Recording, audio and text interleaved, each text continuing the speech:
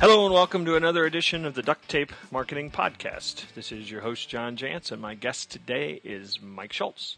He is the president of Rain Group. He's a publisher of RainToday.com, an awesome newsletter, and also the co-author of a book we're going to talk about today, Rainmaking Conversations, How to Influence, Persuade, and Sell in Any Situation. So, Mike, thanks for joining me. Well, thanks for having me here, and welcome back from your amazing jaunt across the great Northlands in Alaska. Well, I may end up back there. I uploaded lots of pictures to all the various social places that we do things these days, and I had a lot of people apparently have gone up to those parts as well. So let me start off with, and a lot of times I start on the title of a book. You know, why the word conversations? You know, a lot of times I think people think in terms of selling as being more of a presentation. So let's dissect that word first. Well, people think of selling in terms of a presentation, oftentimes because that's the part that we're a part of when we're a buyer. We constantly have salespeople calling us to pitch us something, and they want to take 20 minutes of our valuable time to share their capabilities. And I don't know about you, but I get them all the time, and here and there I've been a part of them. And usually they're either off-target, boring, not necessarily helpful. And on the other side, even just that capabilities pitch, hey, I want to talk to you about our capabilities, that is probably the least common reason why people would want to actually entertain buying something. Right. And so the presentation happens way, way, way farther along in the process. Or if there is a presentation, and a lot of people actually say that there really isn't a place for presentations anymore in sales. It's really just about connecting with people. You know what? There are places for presentations, but if you pull it back, what do we need to do to make sales? Well, we all know that there's this amazing value that we offer. And if we have customers and clients, most of the people listening have at least some, even if you've just gotten started, they'll say to us, oh, I love working with you. It's great. My life has been so different since working with you. But those of us that are in business, I don't know of anyone who says that I'm working with every possible person and company in the world that I should be working with. And that's a shame because we offer this amazing value. If we were working with all the people that we should be working with, or even just a lot more, then we would be making millions and millions of dollars more in money. And the gap between that millions and millions of dollars is conversations. And it's conversations in two parts. One, we have to have great sales conversations. And that freaks a lot of people out. I've heard some folks say, someone said, I'm really uncomfortable, and I go into meetings, and someone stood up at the same presentation that I was at saying, really uncomfortable, I fall flat in my face, and I'm completely freaked out, and I'm sweating on my way in. So there's that challenge of having great sales conversations, but the first part, and another challenging part, is to create these sales conversations. There are so many people out there right now that we don't even have a connection with. So how do we initiate a sales conversation and begin a relationship that can lead to a sale? So that gap between that amazing value we offer and those millions in sales that we're not getting is our own ability to create and hold masterful sales conversations, and thus the book on the topic. Well, and like a lot of good books, I mean, what you've really done is studied people that do this, right? That are successful doing this, and I think you even start the first chapter with some common practices and principles that top what you call rainmakers share. You want to talk a little bit about what some of those common principles or characteristics are? Sure. Well, first, you're hitting on the right concept of real top salespeople, and that's why we called it rainmaking conversations versus sales conversations. Sales conversations, of course, would be universally understood, but that term rainmaker, at lots of organizations, the people that sell the most, that bring in all the money, they're actually called rainmakers, and they can. You look at either a typical law firm where rainmaking the word is common. You might have 100 people at a law firm, and only 2 or 3 guys are really bringing in revenue to cover everyone at this really nice nosebleed floor of the big office building law firm. It's really just 2 or 3 guys bringing most of the stuff in there, and then there's a couple guys after that are bringing in some, and the rest of them are just taking a bath in the shower that the rest of the folks create. So that's the term rainmaker. Mm-hmm. But so the characteristics of the people that have the most success, people say, oh, geez, they're great at prospecting, or they can uncover needs, or they're really great at presentations, and listening skills is what's important. Those are all skills kinds of things, and those are the things that can be taught. But the things that people bring to the table, because I know folks that can have great sales conversations, can prospect really well, can overcome objections, but they don't want to, or they just don't do it. But the ones that really succeed, it's not a skill thing that's in their way, because again, skills can be learned. It's things like their desire to succeed in sales. The second one is their commitment to doing what it takes to reach that success in sales and to not be distracted by options that are attractive at the time. And I'll just one other quick thing about desire and commitment. It's a long list. I'd love to go through them, but these are two really core things. Think, okay, it's kind of mom and apple pie stuff, but it's really the case. The ones that want it really bad, want it as bad as Ralphie in a Christmas Story wants his Red Ryder carbine action 200-shot range model air rifle with the compass and the stock and the thing which tells time. We know how much Ralphie wants that. Now, if you have that kind of desire in sales, I know senior managers, people talk about skills and little things, but the time you get all the way to the top, the senior managers say, give me people with the fire in the belly, and I'll take it from there. Mm-hmm. Commitment, if you think about, I know people that want things as much as Ralphie wants that Red Ryder BB gun. I know people that want to lose weight just as much. I know people that have wanted it really, really bad, me included at times. But what happens is I had a really good day, 10 o'clock rolls around, I'm tired, I'm watching TV, my stomach's grumbling, I want just a little bite. So I go have a couple of chips and salsa, 15 chips, three Weight Watchers points. Yeah, but who has 15 chips? So I have the rest of the bag, and then the next thing you know, I'm breaking out the wings. So I have the desire, but I don't do what I need to do, and I usually know what it is to actually get the end result. And when you have those two things together, you have a very powerful combination to help people succeed in sales. One of the things that I think I don't think we get much argument about this from anybody that's done any selling is that, and you talk about this, that people buy from people they like. I think that's universal. I don't think anybody would argue that's gone out there and that's either bought something or sold something. But in this day and age, so much of that interaction is done digitally. Maybe they don't even meet a salesperson until way down the information gathering process. So is that aspect of people buy from people they like still important today? Yeah, as a matter of fact, it's I think it can be even more important because here's the cry. The cry is, everything's commoditizing. There's so much more competition, and the economy's tough, so there's price pressure.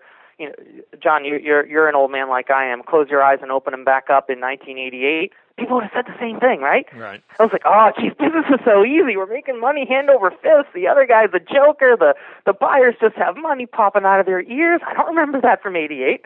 I also, my business partner, John, talks about how challenging stuff was in the 70s and how fast things were changing. I mean, they were getting telephones installed in their office and all these, great, no, I'm just kidding.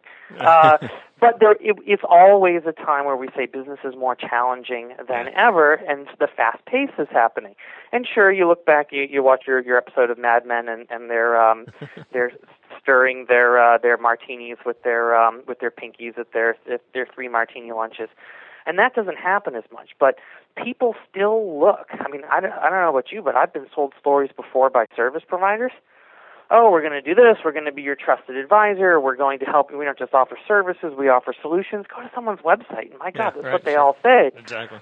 But the reason why that message doesn't resonate so much is I've been sold that story before. It doesn't happen. Mm-hmm. And so I think buyers in the right situation are yearning for a deeper connection with people, and if you can make that happen, then it will help you. It will help you sell because it's really what they're looking for. Now there are other times that you take, whether or not relationships are important. I have amazing relationships with people that I haven't talked to for 15 years. because of online stuff. Right. Not that interactions are less important and connection is less important. It's just that the dynamics of how we do that are different. Right. Take someone who's done an amazing job of being able to create a two-way conversation in the world. His name's John Jantsch. When I talk to people, it's like you feel like you know them. You said at the beginning, I posted my pictures of Alaska because I felt like sharing. When Right. people do that and they do it in a genuine way, with people who have decided they wanted to have some kind of interaction with you, it really starts to create this kind of rapport that we were never able to do in the past. So the dynamic has changed. And with this kind of change comes opportunity for those people that are willing to step back first thing in the morning before they get going and before the alligators get them and say, how do I take advantage of this? What are the three things that are happening that when they come together in confluence makes a change that people aren't really paying attention to yet? I think I'll do something about that. And you can find that you can actually create more relationships and deeper relationships while the everyone else is saying, "Oh, nobody has time for me anymore." One of the things that I hear a lot, and I'm sure you hear this a lot as well, is that people get really frustrated that, hey, I have a better product, we have a better process, I have a better price, and yet people won't.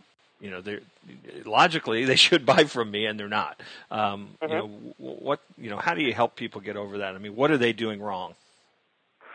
All right, so I saw this research where Americans were asked, in general, are you above average as a person, and below average as a person? And everybody's and guess above what? Average. Everybody's above average. 80% of Americans agree that all things being equal, they are above average people. Right. This goes back to your first question about why are conversations important. Just because I think I'm tall, handsome, charming, and fun to be with, doesn't mean that someone that I barely know realizes this. Mm-hmm. So while, logically they should be buying from me, my product is better, the price is fine, and by the way, price is another sticky issue we can talk about, but having a lower price doesn't necessarily make you more attractive in the market. Mm-hmm. Just because you know it doesn't mean that they know it. So in the book we have 10 Rainmaker principles. So along with those attitudes and attributes, we have just these 10 guidelines that the people that we've seen succeed the best tend to follow. Number 4 is think buying first and selling second. So if you take my stuff's better, my product's better, my solution's better, yada, yada, yada, that's great, but you're thinking selling. You're thinking what you know. What they're thinking is, I have a challenge, I have a problem, and I'm trying to figure out what I can do about it. I'm going to vet the options for fixing that, and I'm trying to make a case to myself for why it's going to make my world better. The gap between and you have amazing stuff and them choosing the best solution hasn't been closed yet. In their minds, they don't see you. They don't see you as that great solution, and that is a challenge typically of conversation. You didn't pull out what their needs were. You didn't pull out what their purchasing criteria were. You didn't have the sense of what the other options they were considering, whether they're considering another provider or doing something in-house, or even just doing something versus doing nothing, because this isn't a required thing to do. This is something proactive where they're just trying to decide, is it worth it for me to do something? So you haven't done those kinds of things in your conversation to draw it out.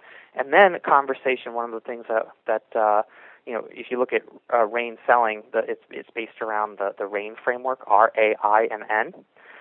The core meaning for R-A-I-N-N is rapport, aspirations and afflictions, impact, and new reality. But the A and the I also double as a reminder to remind us to balance advocacy and inquiry, how much we're asking questions and how much we're sharing. And in the right situations, you want to make sure that you're sharing and making the connections between their needs and what you offer, as well as asking the questions so you can find out what those things actually are. Well, so if you're able to satisfy a great sales conversation, you'll be able to get to this end goal that you're talking about. Well, that's a great point, because I know I'm just use my own case, few things drive me crazier than when somebody shows up and just starts interviewing me, peppering me with with questions that half of which I believe they should know the answers to if they give a crap about me anyway, and so I think there really is sort of that. I think that's a great point. That balance of being able to provide information, but I think a lot of that starts with there is information you should know before you ever open your mouth, right? Yeah, and that's actually a funny balance too, because I know some people that over-prepare to say, yeah, I saw your vacation from 2003 that was posted on the web that I had to Google for 45 minutes. Actually, wasn't available on Google. I had to find it on Alta Vista. Did you know that it was still there? But in my tertiary research on you, by the way, congratulations on losing 10 pounds. I mean, you don't want to. You don't want to go too far. Yeah, we don't have that relationship yet, right? Yeah, but you're right. You want the other person to say, oh, someone that cared enough and was professional enough to prepare for this meeting to make sure it was most efficient and had the best outcome. Oh, smart guy. Well, I can't tell you how many conversations, be they over the phone or in person, that start with a salesperson saying, so what do you guys do here? And, to me, that's the end of the conversation. Yeah, absolutely. I mean, it's pretty easy to find out what I do here. Do you have a website, John? Exactly. I'll have to check that out someday. Exactly. So you mentioned this already, and so let's go right into it. I can buy what you're selling to me from Joe for a lot less. How do you overcome that? So that's a question of, let's say the objection. Let's take it at its simplest form. The objection is money's going to be a problem, right? So I'm going to pull it back from I can buy it from Joe for a lot less. Money's going to be a problem. Well, a lot of people then say, oh, I know my answer to money objection. It's blank. Right. And usually it's something like, it's one of two things. I'm going to talk about my value, or I'm sorry, then we don't budge on price. They just hold their ground. Right. Or I'm going to talk about quality. I mean, that's another. Yeah. Right. Absolutely. Well, our quality's better, and so right. But that for me, that goes to a question of value. Like that's the reason why we're more expensive, and you should want to purchase that because of it. But I think a lot of people miss one critical thing, which is, why is money going to be a problem? Because there are all sorts of things behind that. Money is going to be a problem. I see the value. I actually don't have the cash. Like literally, money is a problem. Then it can be a question of financing. Or it can be a question of money is going to be a problem. I have the money, let's say it's a corporate sale. Like financially, you're talking to me, I'm a $1.5 billion corporation. Money's going to be a problem. You start talking about quality and value or holding your price, or for them, money's going to be a problem of, it's September. I don't get my new budget until January, and it's $75,000. Well, if you say why, and they say, well, I don't get my new budget until January, and you say, well, what do you have left now? Only half of that. Well, I tell you what, why don't we schedule it as a term where you're going to be getting the value over a certain period of time instead of just buying it today and taking possession? That we'll split it into 50%. 50% this and 50% something else due on January 15th, and they'll say, oh, okay, so money's going to be a problem. Timing. Money's going to be a problem. I actually have enough money, but I don't see why I should be spending so much. That's where you have that question of value. Money's going to be a problem. I actually see why I should be spending so much, but Joe, the other guy, said he could do it for less. Oftentimes, what Joe is going to do for less is not what you're going to do. Or it's not the outcome that you're going to, or it's not the outcome that you're going to get. So there's a million different kinds of things of why money's going to be a problem. Money's also going to be a problem sometimes because some buyers are trained just to say money's going to be a problem because I bet I can get it for less. Yes. My dad said everything is negotiable, and when I go into a store, or when and it's the way I buy as a buyer, I just push on price until I see what I can get. Then you have more of an economic kind of thing, like where's the supply and the demand actually find crossover, and where does the supply say, forget it, I'm leaving? And let me interject. From a business standpoint, a customer or a seller standpoint too. That's also a place though where you should be ready to make a determination that that's not a customer you want, right? As well. Yep. I mean, as far as I'm concerned, because sometimes what that is I don't appreciate your unique way of doing business, or don't value your unique way of business, and I'm going to be a pain in the butt customer. Well, that's a great question of strategy. So is it, I don't see it because you haven't communicated it yet, and I'm really a half-decent guy, I'm just trying to do the best thing for my business, but but it's eluding me right now? Right. Or am I a squeeze kind of person?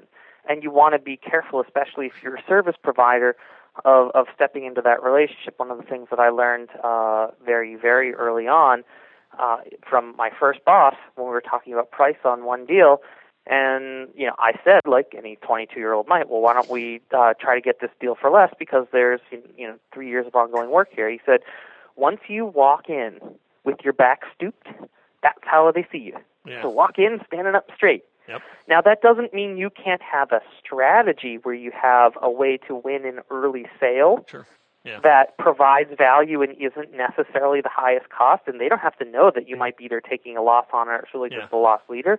A lot of companies run public seminars at a loss just so they could then win consulting deals on the backside or technology sales on the backside. So you don't necessarily want to do that. So you have to decide, are they just going to be like that, or is this just a natural part of the negotiation? One other thing, sometimes there's the person who plays the heavy, like the purchasing department or the CFO, but the guy you're actually going to be working with is going to be fine for years. So you have to work collaboratively through this purchasing process, so then you can get to the time when money is actually an issue we settled last month, and for the next 12, we're just moving forward. Yeah, and research, and all the good stuff you can find out now is certainly a piece of that. So let's end today on kind of the I don't know, you pick a number, 2 or 3 biggest mistakes that you see is really costing people the most.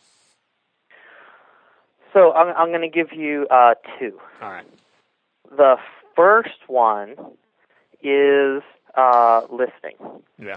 We asked 231 buyers that represented $1.6 billion of corporate purchasing power about the problems they ran into when they were trying to buy. And the top one was listening. Because of listening, they don't make very good connections, so the likability factor doesn't help, so they're not building rapport. Because they perceive, even if you are listening, if the buyer perceives you're not listening, they're not going to think that you understand their needs. Because they don't perceive you're not listening and they perceive that you probably don't understand their needs, they're not going to think that you're offering a solution that actually meets those needs. So if you can take care of listening and making that kind of connection, then you can take care of a heck of a lot. And the second thing is that I have seen more people intend to sell than sell, regardless of the skills, regardless of their ability to hold a great sales conversation. They don't get there in the morning early enough to get ahead. They don't make the calls they should be making. They don't make it their business, if they're in a conceptual sale, to understand it as well as the president of the company so that they can hold the conversation and really be seen as credible. They don't do those things that they need to do to actually sell. They just show up and say, I'm going to be a great salesperson. Oh, look, it's 5 o'clock. Gotta go. So I would say intend to sell. Have the desire. Have the commitment. Have goals. Make sure those goals are translated into things you need to do today and this week and this month to succeed. And you'll be able to learn the skills over time and seek out the answers that you need for how to succeed in the different parts of the sales cycle while you start to succeed right now, given your energy, effort, desire, passion, and commitment. Yeah, and I think that's, certainly a lot of the things we've talked about are, there are skills that people learn and they get better at things, but you're, some at some point you have to realize this is, rainmakers outwork people too. Yes, indeed. Yeah. So, Mike, thanks for joining me. You can pick up Rainmaking Conversation certainly at any of the places that people purchase books, but then you also have a website where you've got some extra goodies there as well, right? We do. If you go to rainsalestraining.com/booktools, you'll see all sorts of free tools that come along with the book. You just have to give us Scout's honor, hey, I bought one, and then there's all sorts of downloads, including, I think, something awesome from you, that people can use as supplemental content that goes with the book. But you can find it there on our website. You can get it at your favorite bookseller, Amazon.com, all those great places. Right. Well, Mike, great chatting with you, and I'm sure we'll catch up again sometime soon. Well, thanks so much, John, and thanks to everyone for listening today. Right, take care.